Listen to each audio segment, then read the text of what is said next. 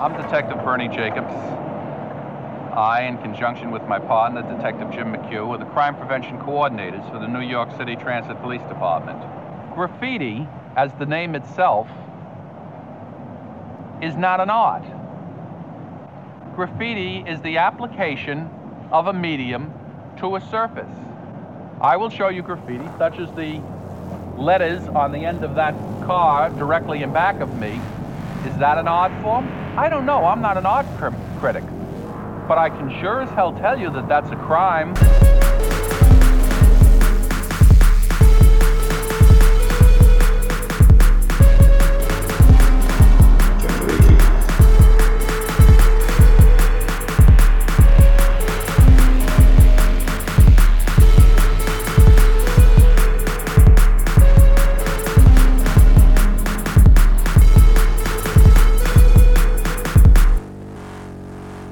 Everybody, welcome to Generation Lost, the show about movies with Bryn and Jeremy. That's right. We're here. We're all warmed up. We're loose. We're limber. We're a little buzzed.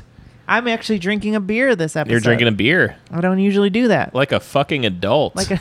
Yeah, I'm fucking adulting on this episode. Fucking adulting. Doing some... I'm writing a Medium post. Yeah, there we go. I'm writing about how I can have a beer when I want, and that's okay. Yeah. It's called adulting. Right. It's actually about me assuaging my guilt of, like, my abusive mother or something. Yeah, exactly. I usually don't drink beer because it reminds me of abuse. Of all the abuse I suffered as a child. But yeah, today I'm drinking a beer, and we're feeling good. Feeling really good. We ended the bonus episode on some very strong laughs, which is always a good way to come into the regular episode. That's right. I feel like. So if you didn't hear that, why don't you fucking pay us for our labor? Why don't right up top, go to patreon.com/generationlost. Why don't you be a Patreon now? Yeah, get some bonus episodes. They're very funny. I think they're pretty funny. I think they're usually funnier than the regular episode, to be perfectly honest. That's absolutely on a general level, they're much funnier than the regular episode. We are mostly just riffing. Yeah, because it's like Genie, like cuffs coming off at the end of the movie sort of time, where it's like, we're unencumbered by topics and like the publicity of the show. Yeah, our huge public-facing platform. Yeah, we're much more comfortable. Pretty much exactly the same size since the day we started. I think it's a very slow slope up. One day we'll get to the top. It's very funny that we started this show and we were both just like, oh wow, like a lot of people came over from the other shows, and then it's like been the exact same number of people. Thanks, guys. We really appreciate it. Yeah, really, thanks for sticking around with us. No. But it's very funny that we've gained no new people.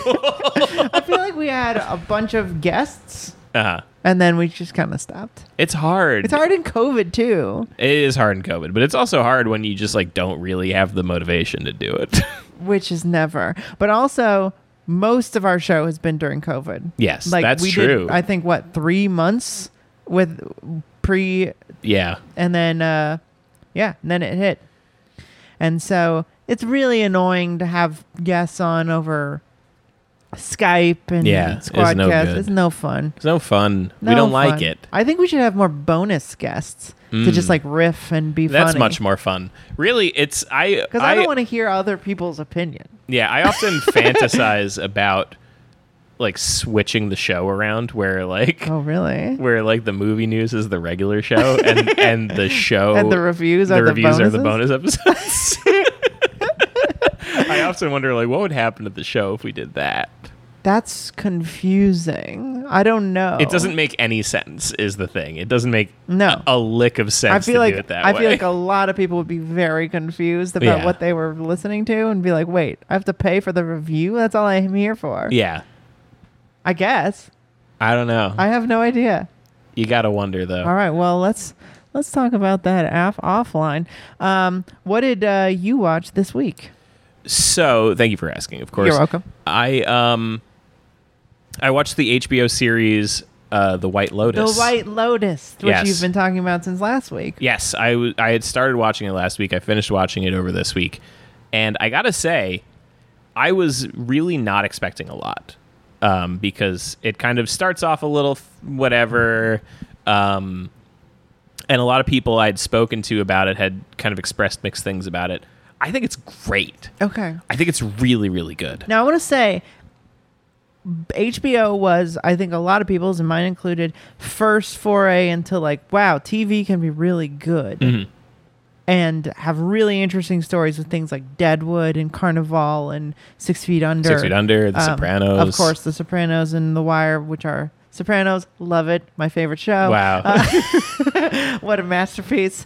But there was a certain sense that they kind of like got up so far up their own ass that they just stopped putting out good shows. Or they do. No, they've always put out good shows, but like they also put out a lot of stuff that's like it's sort of like the way that A24 is starting to become now, where there's like a vibe where you're like, this is an A24 ass movie. But HBO kind of has a vibe where it's like, this is like an HBO ass show. It felt like at a certain point, like when Ballers happened. Oh, sure. Well, there's that like, side of HBO. Which, again, I have seen all of and enjoy. Not a good show, but a very fun show to watch. Yeah, well, there's always been that side of it. There's been like Entourage and Ballers and whatever. But there's always been like the good side of it has consistently put out something good for every year. Okay. I'd say there's never been a year of HBO where there hasn't been something where I've been like, fuck, good really show. Good. Okay. Because in my mind, for the past couple of years, there's been Game of Thrones, and then there has been White People in a Beachfront House.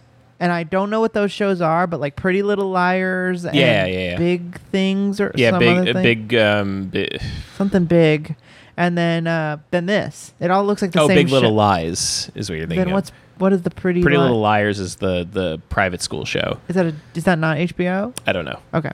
Well, it just seems like all prestige TV has been like Nicole Kidman looking out at the beach or something. Oh, sure. I don't know what I'm looking at. That stuff is what I would say as like the HBO ass bullshit, where it's like you watch it and you're just like, all right, this is fine. It's like scratching the itch, but it's not exactly like great work. Yeah. But like I would say like in the last 2 years, Succession is a really good show. That's good. Succession is extremely enjoyable. Okay. I don't know who to trust anymore because most people. Well, we have a show together. I know. I trust you.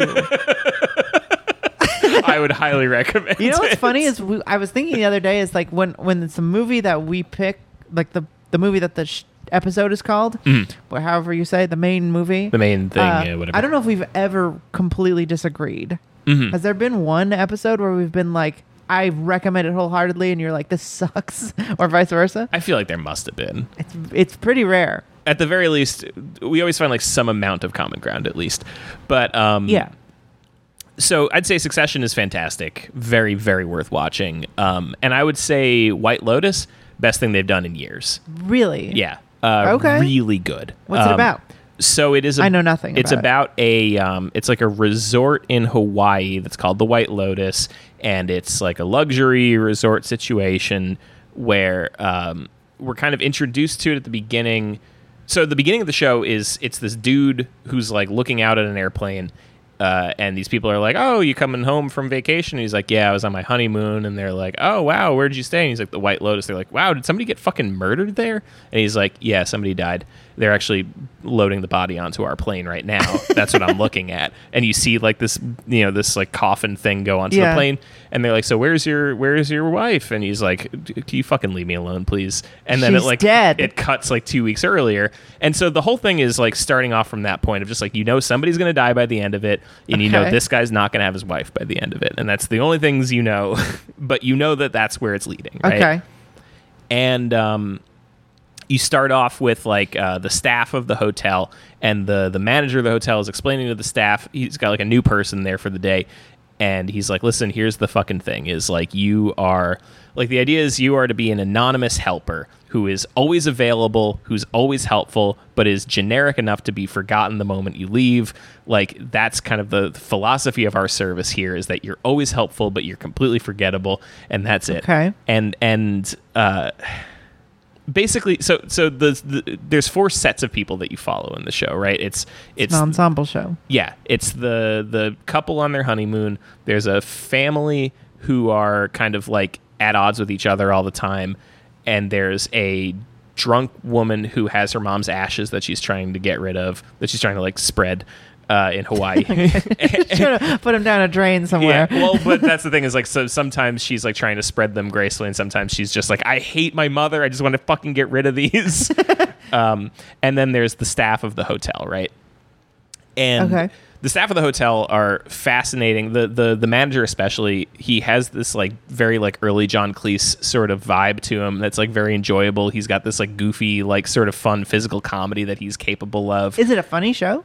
Sometimes, but it's sometimes like very dramatic. Sometimes it kind of like goes in a lot of different directions. It's mostly funny, though. If you had to compare the tone to another prestige television show, is there something close? None that you've seen. What do you? Oh, it's Sopranos. I would say it's tonally, in terms of like the way that it can move between drama and comedy. I would say it's like The Sopranos, and I'd say it's like Succession. So I think so 6 basically, Feet Under is like. I just like don't that. remember it as well. Okay. But so basically, like, you're following these groups of people as they kind of like intertwine and interact with each other, and like, because you're all in a resort, so like people are bumping into each other constantly. The whole stories, season. yeah. Okay. The stories are always constantly bumping into each other and stuff. And basically, what's happening is like the couple is like a lower middle class woman who's married an extremely wealthy like heir to a publishing fortune, right? And he is like kind of like shepherding her into the life of the rich, and she's like uncomfortable with like that lifestyle, and she's like not sure if she's made the right choice marrying this guy. It's kind of been like a whirlwind experience, and he has this like grudge against the manager of the hotel because they booked him in a different room that he paid for, but he's in a room that he didn't pay for, and he's like, I paid for that room, and he's like, yeah, but the room you're in is better, and he's like, but I paid for that room. And anyways, it's all these different like extremely like, I don't know, I don't want to like ruin too much of the plot because I really really really recommend watching it. But basically what it is it's all kind of like this bubble story about class. And it's one of the best representations of class I've ever seen on TV because it doesn't. It makes you think that it's going to get bogged down in like making it intersectional, and it makes it intersectional in a way that no other TV show I've ever seen does. Okay. Where like high praise. They like. There's a character who's on vacation with the family, right?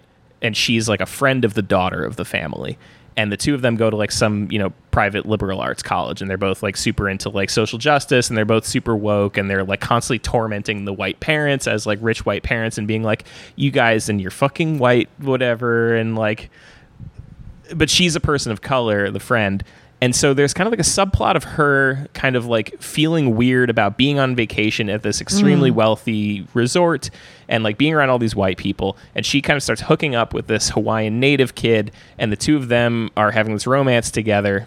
And she's like exploring like her place as a person of color in this resort with him as this sort of like conduit for it. And like, I don't want to ruin too much of the plot, but basically she ends up having this like major reckoning towards the end of the series where like you think the whole time that they're trying to set this up as like a story about whiteness, but then there's a moment that happens at the end where you're like, oh, it's about class. Yeah. Because Way she more. does something that is like so much more heinous than anything that you see any of the white people on the show do.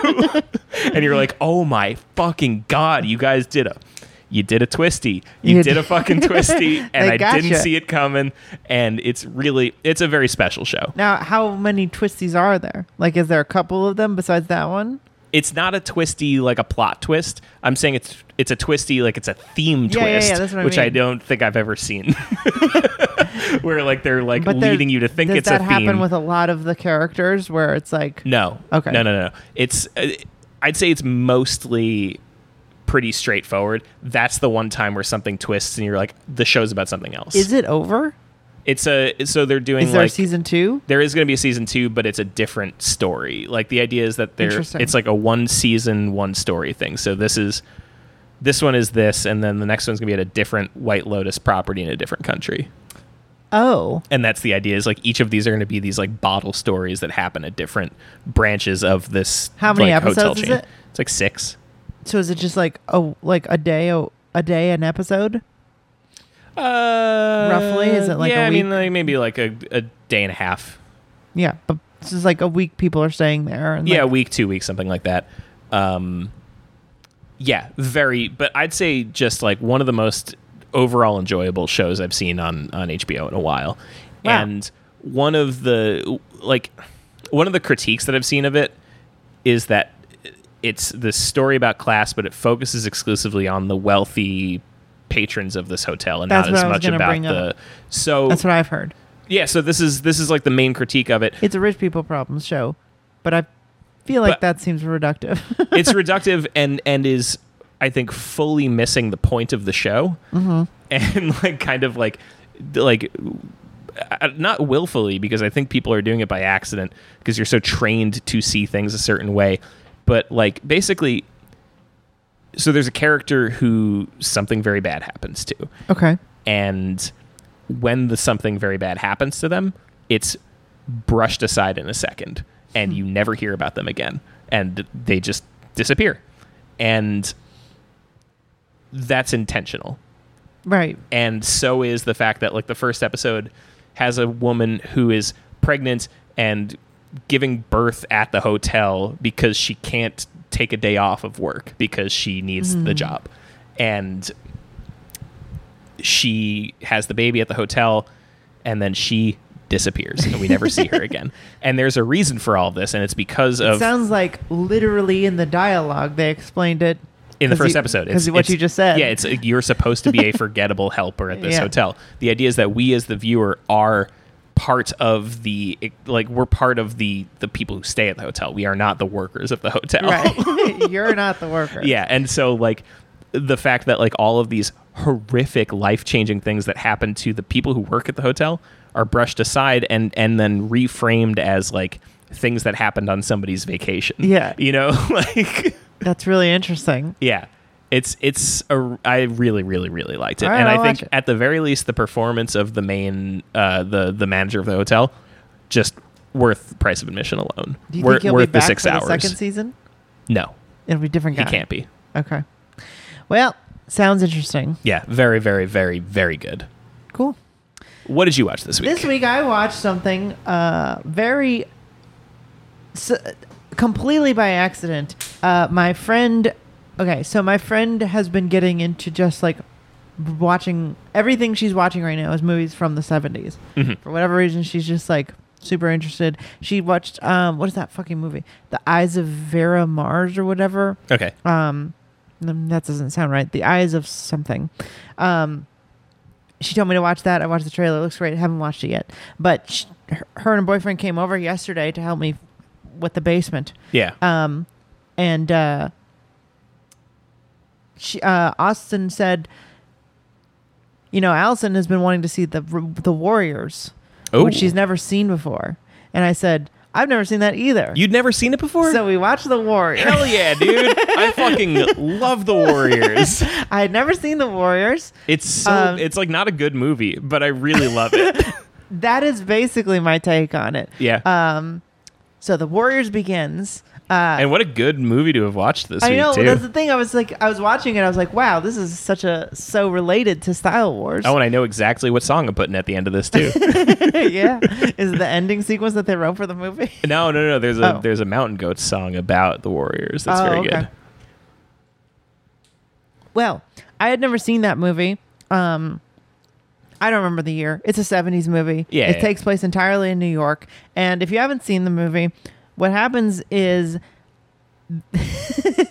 it's a fictional universe where New York has hundreds of different gangs Yeah. who are all theater kids who all dress exactly the same and paint their face or whatever. So I would say And- it's not a realistic portrayal of gangs No. in New York, but what I will say is that there was a time where like themed gangs, Yeah. like 70s gangs were themed and they were like a lot goofier than, modern gangs. Yeah, I mean, like, you know, even in LA in the 90s, I remember there was like, you know, you had your colors, you know. Well, you the had, colors are one thing, but I mean, like, you know, for example, like the Ramones styled themselves after gangs. Like Right. their idea was they wanted to look like a boy gang. Like that was the Yeah. thing that used to happen was there would be like, you know, gangs of little street boys that are like, you know, 10, 12 years old who Yeah. wear matching outfits and they're a gang. Yeah. Well, that was what was so confusing about this movie is that it doesn't really explain what gangs do or how they function. Mm-hmm. It's just guys who dress the same. Yes. And Let's run through some of these gangs. So we've got, first of all, we got the Warriors. They dress kind of like Native Americans. a little. Mostly they just have vests. Yeah. Cool vests. The black guys in the Warriors have Native American stuff, and basically no one else does. Yeah, the vest is kind of like reminiscent of like a Western It's got sort of tassels and thing. shit. Yeah. They're called the Warriors. And then there are the orphans who just wear green shirts. Mm-hmm. There are the baseball guys. What I remember. Oh their yeah, name. so I mean, like our main ones that we follow are the Warriors, and then there's the rival gang out in Coney Island with the guy from Twin Peaks, the Rogues. the Rogues, and they're just Yeah. like also kind of like Is a it the regular Rogues? I looking can't gang. remember. But then you encounter ones throughout the film Yeah. who are just like ever more strange. There's like the baseball dandies who are Dandies, like yeah. they have like painted faces and they wear baseball They're outfits. my favorite. There's like ones who are on roller skates. There's like and all they're sorts wearing of overalls and polos. yeah. I love the Riffs, who are just the Black Panthers. Uh-huh. Let's see, who else is there? There's some really silly ones. But the movie begins with They're in the Bronx. they had to so there's like in the opening credits, there's like a lot of information given to you right at once, which is this guy has called 9 representatives of 100 street gangs to come to the Bronx, to Van Cortlandt Park. to Van Cortlandt Park, to have a meeting. No guns, no weapons. Everybody come on no one's turf, I guess, to talk about something. And he basically proposes that there's enough of them to kill every cop.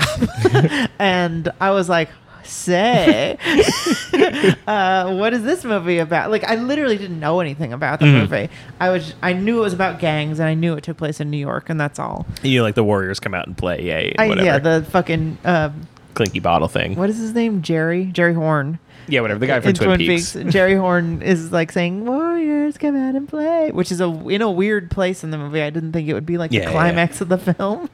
But he basically, this guy Claro, I think is his name.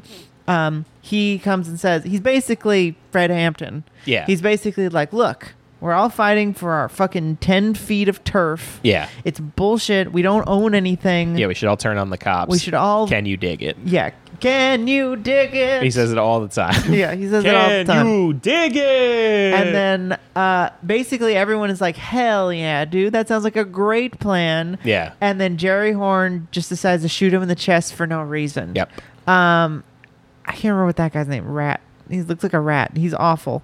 And then he turns and says, it was the Warriors. I saw them. And then Windows from The Thing, whose name is Fox in this movie, Yeah. he sees that Jerry Horn killed him, and he's the only one who saw it.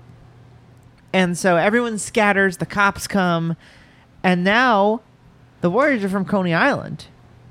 And so the Warriors, these 9 guys, they are trying to get back home, trying to run from the cops, trying to run all the way to Coney Island. They've never left Coney Island, it seems. Yeah. There's like multiple Or they lines. haven't gone that far, at They least. definitely haven't gone that far, but they're like, Coney Island must be 100 miles from here. It's like 10.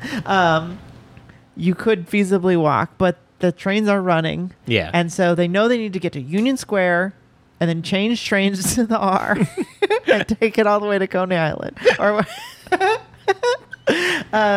and so that's the movie. It's It's literally just get back to Coney Island. it's a whole night of them running on the train from the Bronx to Coney Island. Yeah. They get stopped multiple times. Basically, halfway through the movie, they realize that they're being blamed for the death of this guy. They don't know why the gangs are fucking with them. They just know they have to cross territories. Right. And not every gang got invited. like smaller gangs. Like one of the first gangs they meet is the Orphans, Mhm. and they're just like a shitty gang that doesn't have any clout, and they're just wearing green shirts that are clearly spray painted with the word Orphans on it. And they meet this insane bitch who's just like, "How about we all kill each other?" And they're like, "What? No, stop! What are you doing?" And like, basically convinces the Orphans to be like, "Well, if you don't take off your colors, we'll kill you."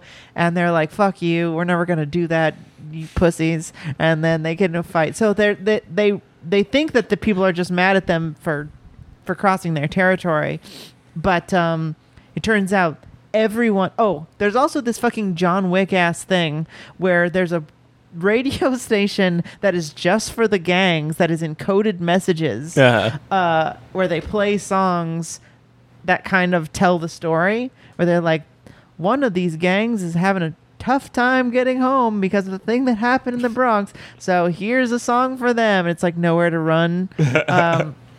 So yeah, it's this weird, very highly stylized, It's really just all almost- style. It's nothing but style. almost sci-fi feeling, like almost Mad Maxy feeling. Yeah. Movie about this gang trying to get home. Some of them die. Like the stakes become very high. Yeah. It is not a like rough and tumble, we're gonna get like arrested or punched. It's like people die in this world.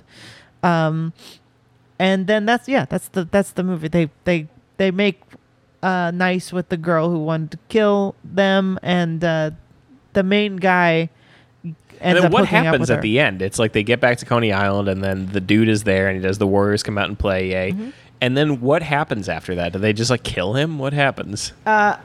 No, actually, they start rumbling on the beach at Coney Island, and the Riffs show up, and they basically have like a weird tribe. The Riffs are like hundreds of dudes, all black guys in like cool black clothes, with basically Black Panthers without the hat. Yeah. I don't really, it's not very clear how they decide that the Warriors are telling the truth, but they're like, we didn't kill him. We all saw him kill him. Yeah. And he just like blamed us for it. And then the main leader of the Riffs, who some of the most fucking awesome shots in the movie are him just like staring directly at the camera, and then another guy in like perfect focus leaning in to whisper in his ear. Yeah. Amazing stuff. But he's just like, you guys are the real thing. And then they just like take Jerry Horn, and they're like, and he's like, no. But then, yeah, they like fuck him up. Damn. And that's the end. They get home safe, and everyone knows that Jerry Horn killed the guy. And that's it. They basically win, even though they lose Windows, and his name isn't Windows. It's Fox. They But lose a couple guys, right? they lose one guy to death. Yeah. Fox dies from a train, getting run over by a train, and the shitty guy who looks like Andy Samberg when he smiles, who's gonna rape that girl, ends up getting arrested by the cops. And I think like, a that's the couple guy who I met. I met that guy? I met two of the guys, and it was very funny. I met them at a tattoo convention that I did stand up at, and I have an autographed picture of him somewhere. That was a trade for some Hard Times merch. Oh, he liked it. Yeah, he knew the Hard Times, and because he's just on this circuit. It's like one of the most pathetic things I've ever seen in my life. It's just this like Is the Warrior circuit? the Warriors guy as just this like aged man who just like his whole life is just like he's on like the tattoo circuit and like just general like he goes to like comic conventions and sci-fi conventions, horror conventions, tattoo conventions, anywhere that he can set up a booth and sell autographed pictures of himself. Weird. Is he an artist? No, he literally is just one of the guys from the Warriors. He's not even the main guy. He's No. like a side dude who just Well, he's like the main antagonist within the group. He's like, who made you leader? he's like the kind of buff one who's really Italian looking. Yeah, super Italian. yeah. But he's not the guy who's the funny one, who's like, I like the guy when they meet the Lizzies. He's like the one who's like, these bitches are cool, and he thinks he's I gonna get laid. don't really remember anything about him except that I remember him because the reason why I even talked to him is because he looked exactly like my friend Joe Noza, and I was like, I need to get an autographed picture of this guy because I've been saying this for like literal decades that he looks just like my friend, and I was like, all right, man, I gotta get a picture of you. Yeah. And he was like, all right, well, trade me a t-shirt. And I was like, all right, great, perfect. That is sad. But no, The Warriors was I was initially excited that there was going to be some sort of political commentary and that there was going to have something interesting to say. Nope. It does not. Has nothing to say about anything. Politics or otherwise. Like, there's nothing about to say. Gangs, about women. The human condition. Nothing. Zero. All they have to say is cool outfits, huh? Fun time. Fantastically cool outfit. And the thing is, it kind of works. Oh, yeah. You definitely don't leave it being like, what did I just spend my time doing? The thing is that it ends up like it's disappointing that what they were up in the Bronx to do was something that seemed really cool, and then everyone abandons it. That's a little disappointing. But besides that, getting them just a movie where 9 friends, 9 like boys, have to go from the Bronx to Coney Island with a bunch of people trying to kill them. It's a good setup. Yeah. And it works, and then you get these sort of like boss fights. And I will say it's not choreographed like John Wick. Like, it's not choreographed with intense fighting. It's very 70s American, where it's like mostly about good photography, where there'll be like cuts before the hits. But the choreography is really inventive. There's a lot of different weapons. There's a lot of different scenarios. Yeah. Where they're in a bathroom, or they're in the woods with bats, or they're, there's like sometimes one person will have a gun, or they'll have knives or whatever. And that ends up being really fun to watch. The action is very competent, I'll say. But I think what a lot of it is the tension. Yeah. There's like, one of the gangs that is on roller skates. He's just like slaloming down the subway line. Yes. And it's like tense. You're like, well, who's this guy? What? And then there's this whole scene where they keep getting separated, and they keep like not knowing where they are. And then like all 5 of them that are looking for their main leader guy like show up right as soon as like that is about to happen. And he just like looks at them, and there's all this like wordless planning that starts happening, and they're like looking at each other and like doubting. And like it's so nicely done. Yeah. And that tension really works, and you're really invested in them getting home, even though. And it's fun. They're not really great characters. Yeah, you barely know anything about them. The thing that's fun is that because it takes place in New York, and like because you're on the subway and like you're in these places, like there's so many times where they're able to use the same exact fake out, where you're just like, is this just like a weird New York character? Yeah. No. Yeah. Uh-oh. It's a theme. There's more of that guy. Oh no, it's the guy with the trench coat and his dick out gang.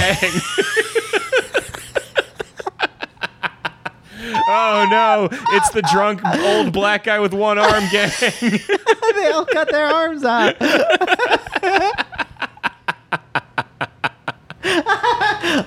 Oh no, it's the fat Hawaiian shirt guy.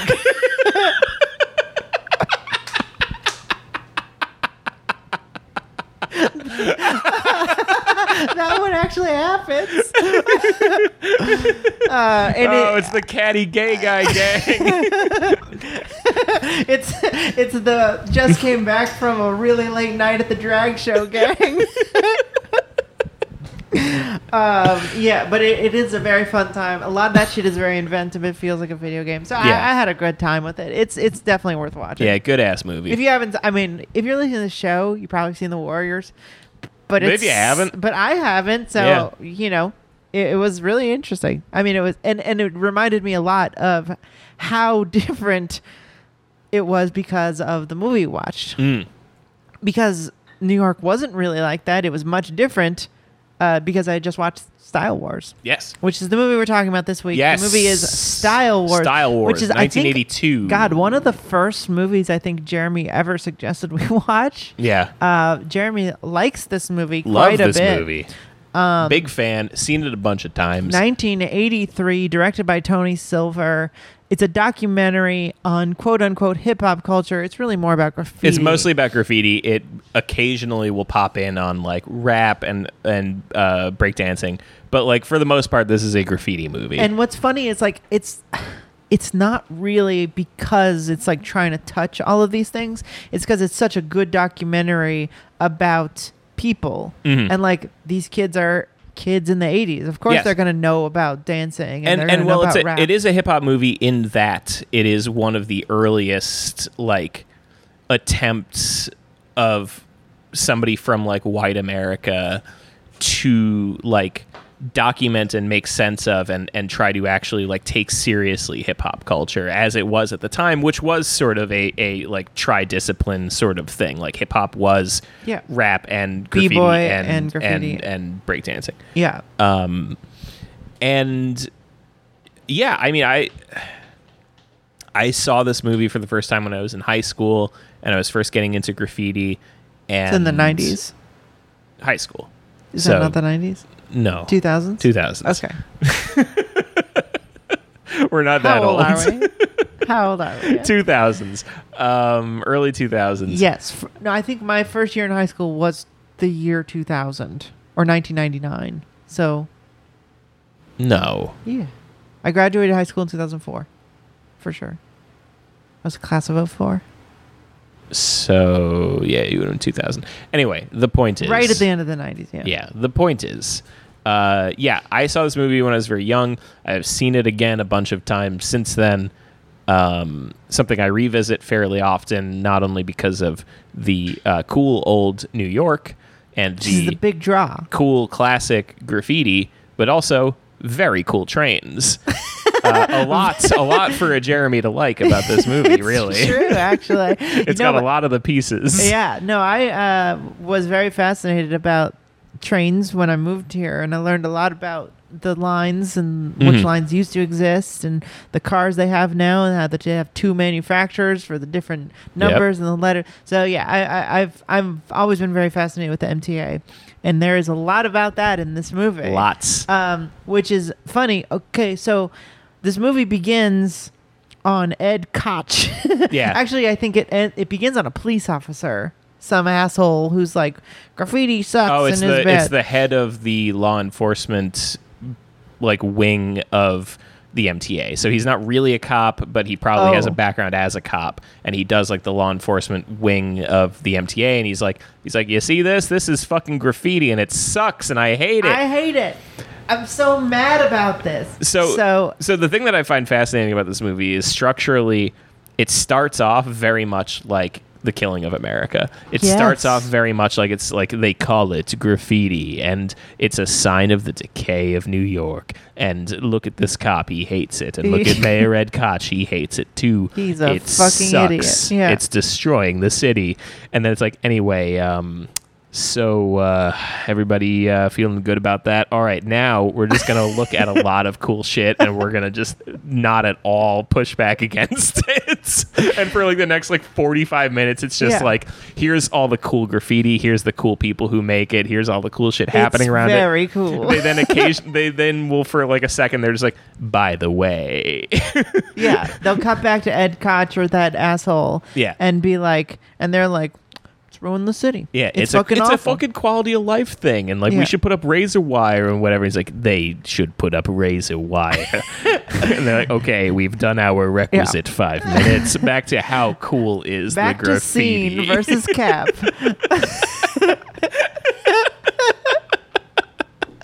Yeah, exactly. Well, what I was really a bit worried when the movie starts and it's back to back that asshole and that Ed Koch, and I'm like, what is this?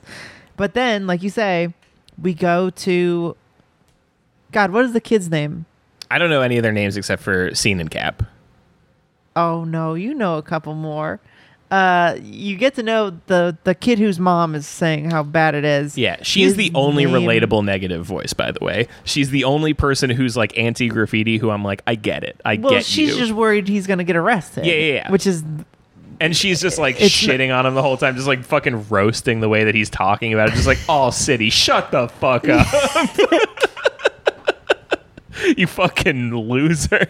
the fuck are you talking about? Yeah, you get to know his name. It's like Meech or something. I don't remember. Yeah. But basically, we go to him, I think, first. Yeah, And- he's somebody that we come back to a lot. And he is he basically explains the sort of fun hierarchy and world of graffiti, which Yeah. is that, you know, it's about writing your name, it's about creating art, but it's also about this sort of fun game that Yeah. they've made up, which is getting your tag or piece on every train line. Yeah, it's getting one In the piece on city. every line. They don't really do a great job of explaining this, but like the proper rules of going all city used to be that you had a piece on every Scheme. on one train of every line at the same time. Yeah, It they didn't can't get count- erased. It didn't count if one got erased. Right, yeah. Which so there's a movie that I've told Jeremy about at some point. It's like all train. Whole Train. Whole train. And it's a movie. It's a fictionalized version of this movie, Mm-hmm. which I didn't know when I saw it. But it's they're all speaking a different language, so I don't know if it's. I think it's in New York, but Mm-hmm. they're trying to cover a whole train with graffiti, Right.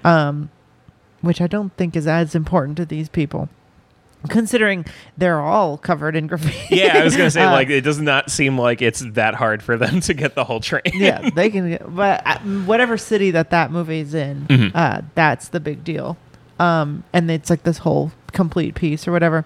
But it's a very similar type of movie, especially when Cap enters the sequence. Yes. So Cap is a Dickhead. LP looking motherfucker. who's Just absolute dickhead. yeah, a huge white asshole who looks like he should be playing football for like the D leagues.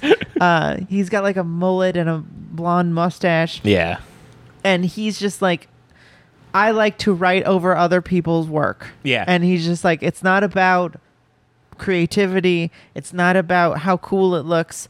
I just put my name on everything. Yeah. And he writes the word Cap in a kind of cool font. Yeah, You gotta- he's not- got a classic bomb. It's not that crazy, but it's not, it's not bad. He definitely knows how to do it. He knows how to do it. He's not a complete farce. Yeah. Or a pretender, but he is an asshole. Yes. And he just finds. I mean, doesn't seem like he's doing it exactly on purpose, but he's just like, I don't care. The No, point he that- is. He's doing it on purpose because he says that if somebody like disrespects him or his friends, then he will paint over everything they do forever. And like, there's Oh, I nothing you see. can do once you disrespect him. There's nothing you can do to take it back. So it's forever. Well, how do you disrespect him? That's never made clear. But whatever it is, if you do something that you know what it is? They say if you cover up one of his bombs, then Oh, he so- considers that disrespect. So you can't cover up him, but he'll cover up you. So there's a hierarchy of pieces, right? And Yeah. there's tag, bomb, piece, right? And a tag is a Right. single line, Yep. like you see on the back door of the train, right? Yeah. Single line work. A bomb is two colors where you do bubble letters, give it an outline. That's it. And the piece, the burners, as they call them in the 70s and 80s, the burners are like the big, crazy, multicolor, like you spent like a whole fucking day doing it, maybe more. And they talk about it. They're like, look, if there's a bomb on a train, I'm not going to not do a burner on the train. Like, you're allowed to cover up a bomb to do something crazy. Uh-huh. You're just allowed to do that. Okay. Like, the bomb is like, because even Cap says, like, bombs aren't about quality, they're about quantity. You want to Yeah. get a lot of them out there. So there's an understanding that you can put a colorful piece over it, right? But he is a fucking psycho. So he's like, you covered up one of my bombs, I'm going to bomb over everything you do forever. Yeah, that guy sucks. He sucks I so hate goddamn Cap much. so much. I thought I was being a little hard on him. No, you weren't. You But got by you the end got of the movie, I was like, message. "Fuck You got the this. message Man, this of the movie. motherfucker." I hate him as much, less than Koch, Uh-huh. but almost as much. Yeah, he absolutely sucks. He sucks. And But it doesn't so- seem like he hangs out with, like, I mean, maybe it's just how the movie was, but, like, he didn't seem like he had a crew. He had like one dude who's there with him, but no, it seems like he's just an kind of his own asshole. thing. But then they don't really explore a lot of this stuff because from what I understand, like the production of this was like there was like a set time period that the guy was hanging out with these people, and then after that time period, it was just kind of like So the Taki, project's over. your cat was named after Taki, yeah? Yes. Uh-huh. This Taki, not those chips. No, well, I mean a little bit of both. Okay. But what was I going to say? Oh, yeah. So as I understand it, the production was like a pretty tight little time period where he was working with these guys. So a lot of these plot lines that feel like they don't go anywhere are because like the guy had to leave. Yeah, and, yeah. One of those that doesn't go anywhere is that they make mention of this a few times, that Scene is friends with Cap at the beginning. Oh. Like the people are all saying, like, when they're all meeting at the bench to talk about this, and they're all just like, we gotta beat this dude's ass because he's a piece The of black shit. and white, like, night vision one? Yeah, they're like, we gotta beat this dude's ass. We gotta like roll deep in his neighborhood and like find him and fuck him up. That seemingly should have gone somewhere. Like you want to pay that off, but I guess the guy just ran out of time and whatever. But then It's the like other a thing, PBS documentary, right? Like Yeah, he yeah. got funding from the state, basically. but the other thing is that you expect that this will pay off at some point. That they mention, like, Scene is friends with this guy. Scene knows him, and they're like, Scene, what the fuck? And Scene is like, look, man, like, I stay out of this stuff. Like, this drama is not my drama. Like, that dude, I know him. We're friends, whatever. Like, he doesn't paint over my shit. Like, I got no fucking problem with him, whatever. And then there's that, they're working on the big wall, right? Yeah. And then they show it up for a day, and then they show a day later there's a cap tag over it. And that's know. that's over the Scene one. And it's just a tag. It looks like shit. It looks like shit. So that seemingly was supposed to have then been like the betrayal, where then you see Scene kind of like join them and be like, hey, come on. Like, yeah. All right, we let's gotta fuck fucking this get guy this up. Yeah. Let's kill him. Yeah. I mean, that doesn't seem like exactly what they're saying. Like, they're like, let's fuck up his stuff, or like maybe beat him up. Just beat him up. Beat his ass. Yeah. Stop fucking There's with our a shit. bunch of you. You could absolutely do it. He's not that big. He's not even big at all. He looks like a little manlet. No, he looks like he's probably He's pretty tall, big. you think? He looks pretty tall, yeah. He looks husky. Yeah. But there's like no one to compare him to because he's always alone. He looks like he's blind to me. He always looks like he's kind of like 'Cause he's looking like- off at something. He does kind of look blind. But yeah, so that's one thing. There's also the one-armed guy. What's that guy's name? I don't know. But there's a guy with one arm who we follow a little Case bit. 2, I think. Yeah, Yeah, Case 2. Case 2. Case 2 is a guy who He like lost his arm in like an electrical accident. man, his shit rocks. Yeah. His work is amazing. Mhm. And according to Wikipedia, it says he sort of popularized the computer rock, like Wild Style, where it Yeah, all yeah, looks like the sort of old school 80s, like digital stuff, but like stretched, and like Yeah. the stuff he's drawing in his notebooks is so awesome. Yeah, the thing that's really like displayed really well in this movie is like how much innovation was happening in graffiti at that time, and like In how everything. much stuff was like just like because of like the seemingly infinite access people had to trains at that time. Like they talk about it all the time in this, where they're like a train rolls into the yard on Friday and then it doesn't come back out again until Monday, so you have the whole weekend. If you can get in and get out and not get caught, you have the whole weekend to just like pop in there, paint and leave, and pop in, paint again and leave, and like you could like really get some crazy work done. And they show like these big collaborative pieces between like 5, 6, 7 artists across a whole fucking train. Absolutely nuts. Yeah. And like when they show like the sequence of Scene's work, you can see all the different ways he's imagined and reimagined how to paint a train with your name on it. Like all the different permutations of this idea of like sometimes it's like wild and arrows and like 3D, and sometimes it's like hands holding each of the letters and whatever. Yeah. Like They're, inventing what ended up being a lot of text art Yeah. in general. Like, I mean, some of them are clearly referencing like Warhol's like pop art and stuff. And you know, I think Herring was like lightly a part of this right before he died. Like taking that into the art world. And you see a little bit of that in this movie. There's a part in which other graffiti artists who you haven't talked to are having some sort of gallery show where they're Well, they're showing like their older, work. it seems like. Yeah. I didn't know any of the names, but it doesn't seem to be like the originators. Right. But they're sort of like trying to make money off of this stuff and like sell canvases with someone said like crease or something. Yeah. It's a pretty common. I mean, you can buy like nowadays. You can buy Scene's work pretty. Yeah. No, I mean, I'm not pretty readily. I'm not talking shit on it, but it's interesting because they're like recognizing that they can commodify it, but don't actually understand how or whatever, and that's where all the.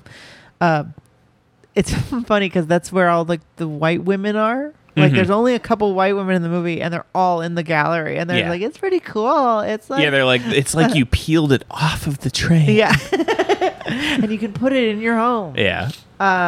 It's pretty weird, but it's such a fascinating document of this specific time and place. Yeah. Where there was all of this energy and imagination happening among people who didn't have any money. Yeah. And they weren't being arrested en masse yet, or like the political will was being shaped by things like what they're showing, like Ed Koch being like, well, we can't have this. And they're trying to, there's a couple scenes in the movie where they're trying to tie it to the violence that's happening in the city. And multiple times they capture the graffiti guys saying, the graffiti writers saying like, we're not hurting anyone. Yeah, like, it's in our best interest not to hurt anybody. Yeah, there's guys who are crazy, who are stabbing people, who are raping people on the train. Why aren't they fucking with those people? Why are they fucking with us? That's the most fascinating thing about this document is it's like it's this time period of New York. It's like you have so many big, like they talk about how graffiti is like a quality of life issue for people in the city. It's like, who cares? How many bigger quality of life issues do you have in the 80s in New York? Are you fucking kidding me? Yeah, this is 1982. The Bronx is a third world country. Yeah, the Lower East Side is a third world country at that point. Like parts of Manhattan that you consider now to be like bougie, expensive, like impossible to obtain areas are like you read like the John Joseph from the Cro-Mags, his autobiography.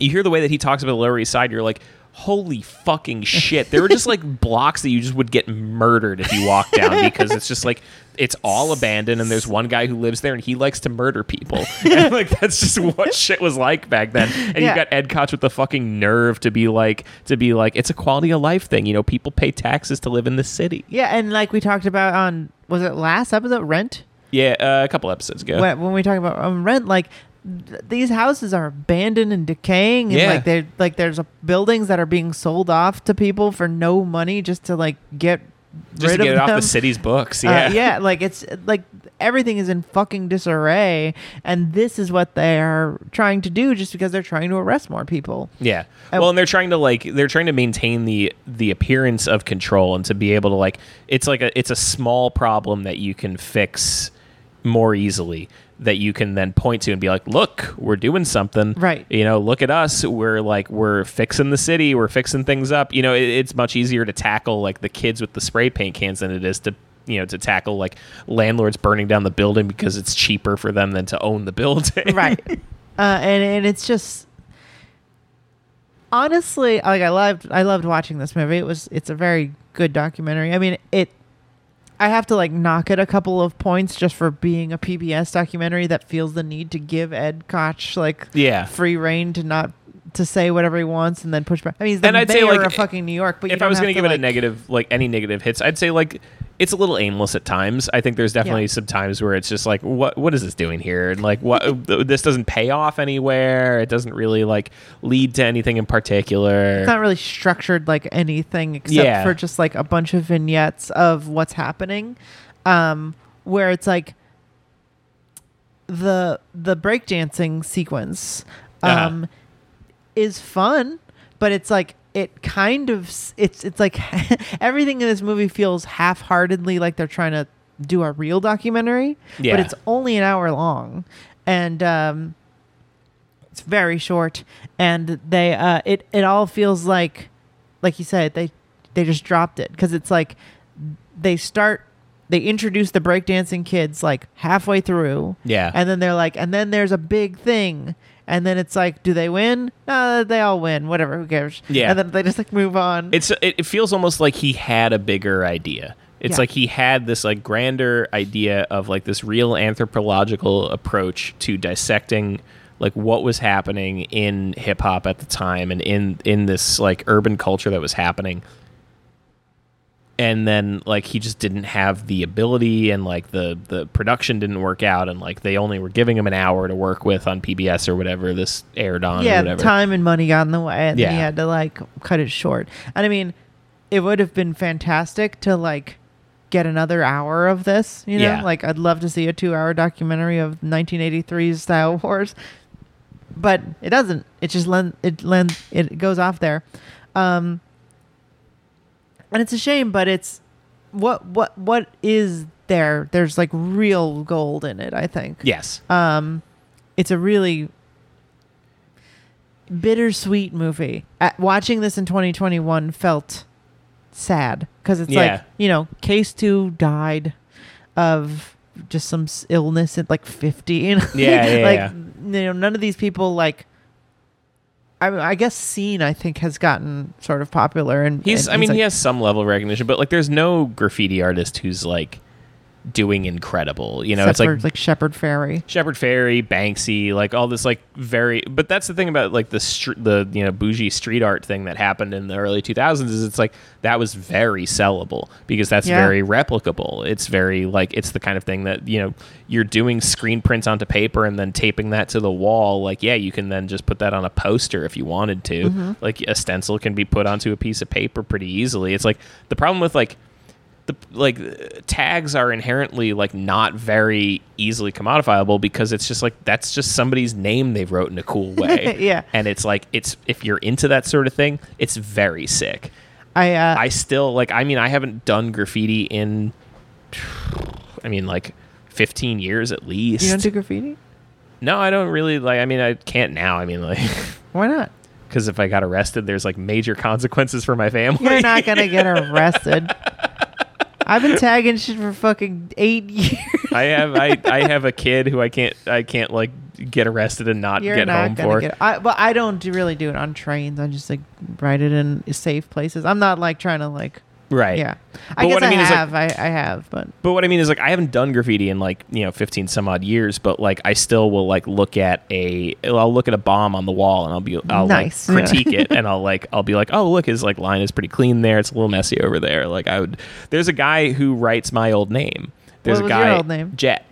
Jet. oh yeah. And there's a guy in our area who writes Jet, and it makes me so happy every time I see it. Every time I see Jet somewhere, I'm just like, "Hey, my guy, my fucking It's guy." like you and me. Yeah, and I'll see like ones that clearly he did a little while ago, and some that are more recent, and I'm like, he's really getting like his lines are getting nice and crisp. Like you can tell his hands moving a lot faster. Like it's really nice to see, man. That's great. It makes me really like very very happy to see. Yeah, I when I first moved here in in North Carolina, Mhm. like I was tagging every single thing I saw. Mhm. Carry a bag full of like markers and spray paint or whatever, and Right. just like tagging everything. Well, I always Um, the other thing is I always notice you got this like big fat chisel marker over here that I see it every time I'm here. I'm just like, that would be good. It's empty. I used it all up, Oh, but I have a bunch of them. I had silver and black and white, and I Mhm. would have specific chisel marker, and just like drippy ass tags everywhere. Right. And I had a couple stencils. I had one that was like a sewer like a New York City sewer grate stencil. Mm-hmm. And I had one in a bag that I could like spray paint on the floor, like pretty clandestinely. Oh yeah. You cut it into the bottom of a paper bag. Yeah. It's just like an empty. You'd like sew it to the bottom of it, and then just you can put it on the sidewalk.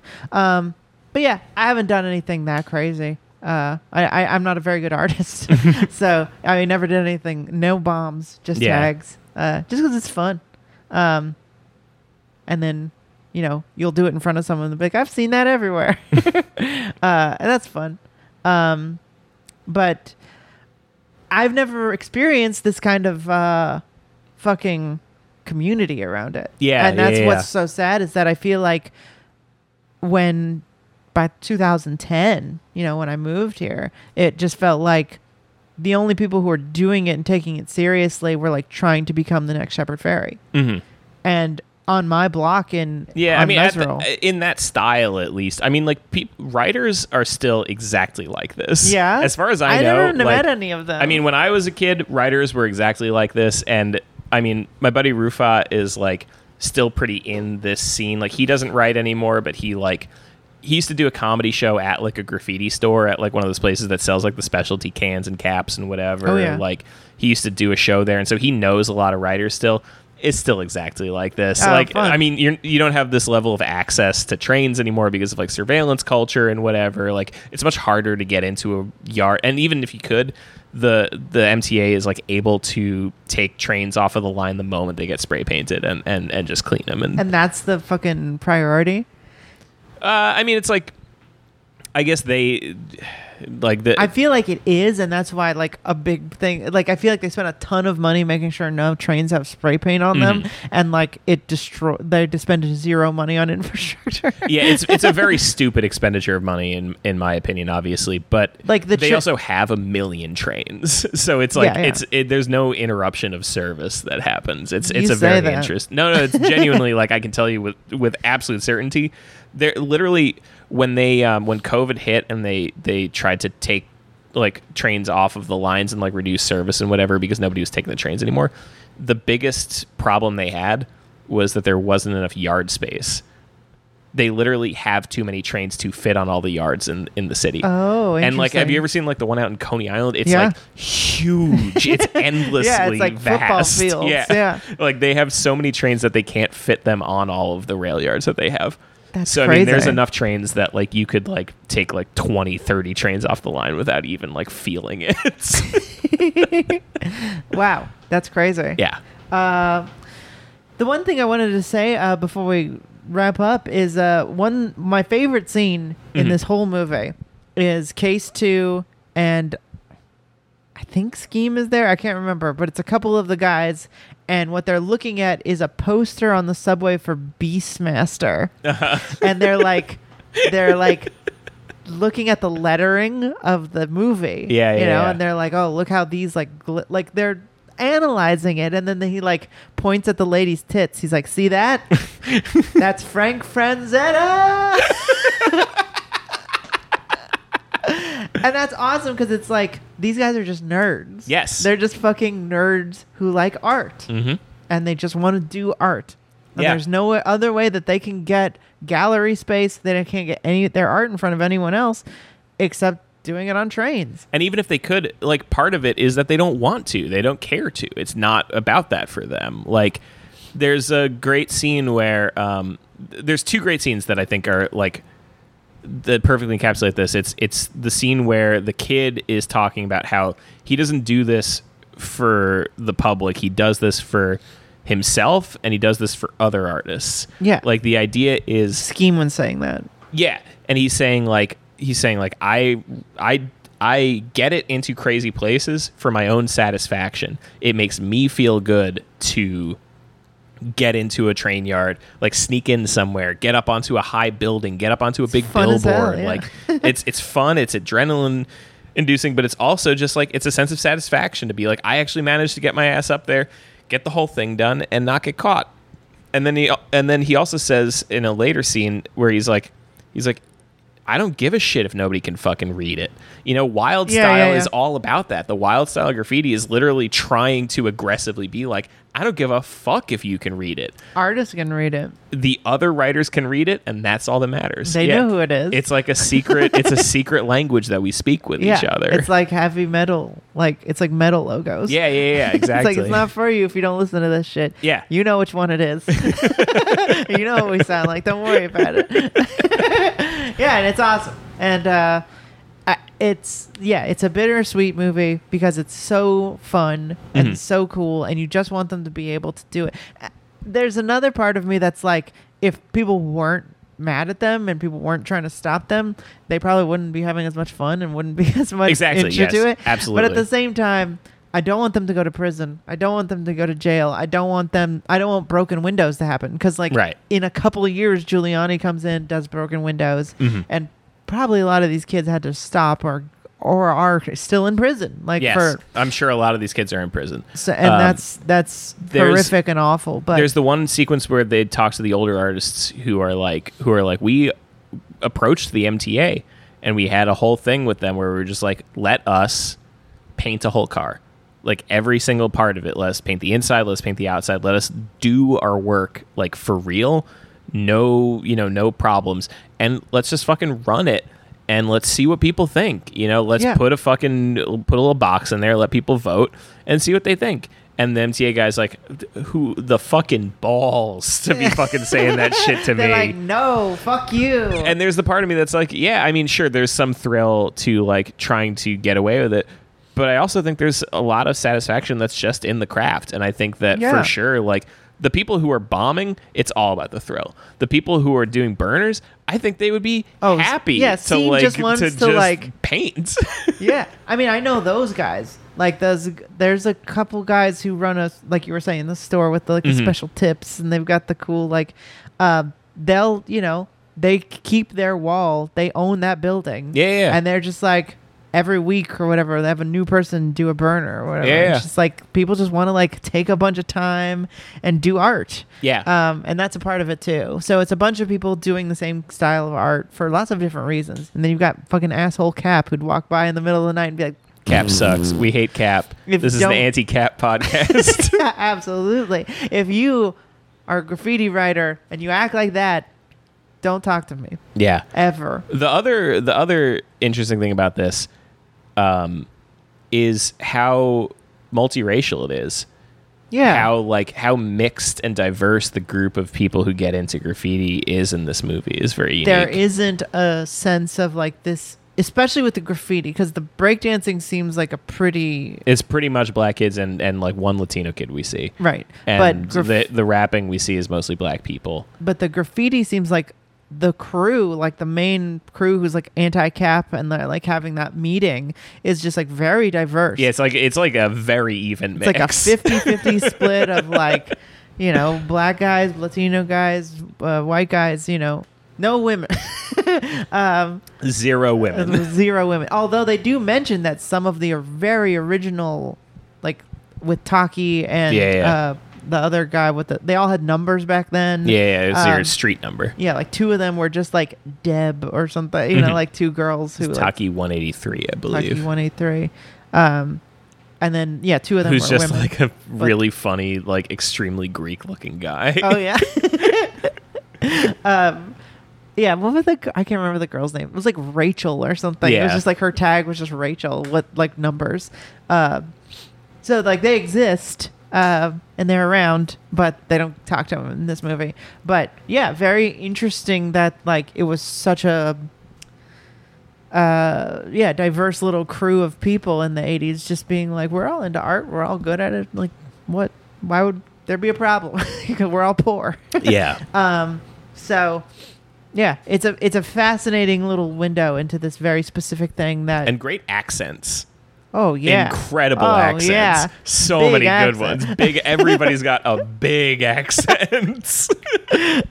Yeah, Scene especially. Scene is hilarious. The little runty is kid like, is so funny. He's like, no brown on this piece. No brown on this piece. Believe me. We're gonna do orange, yellow, red. A little red for out the here. Pop. Orange and yellow. All right, let me show you. Yeah, believe me. And there's the little runty kid with like the sweater vest who's just like the Froken? with this Lucille Ball haircut. Yeah. Yeah. He does little tags because he doesn't know how to do a burner. It's like, I'm learning. Yeah, it's a very cute movie. Yeah. It's an hour out of your time. Absolutely watch it. Yes. And it's free. You can just watch is it it? on Vimeo. Yeah, it's just available. Oh, cool. Yeah, so I really enjoyed it. It's a, you know, it's not a perfect documentary, but it feels like a definitive statement Yes. on this time and place, and you're not going to get that. There's kind nothing of else like it, Yeah, there's really. nothing else like it. There's this and Wild Style, which sucks. I've never seen it. Wild Style is half documentary, half Fiction. half fiction, and it just like kind of sucks. Okay. So check it out, Star Wars, 1983. Anyway, that's the show. That's it. We highly recommend it. Thanks so much for listening.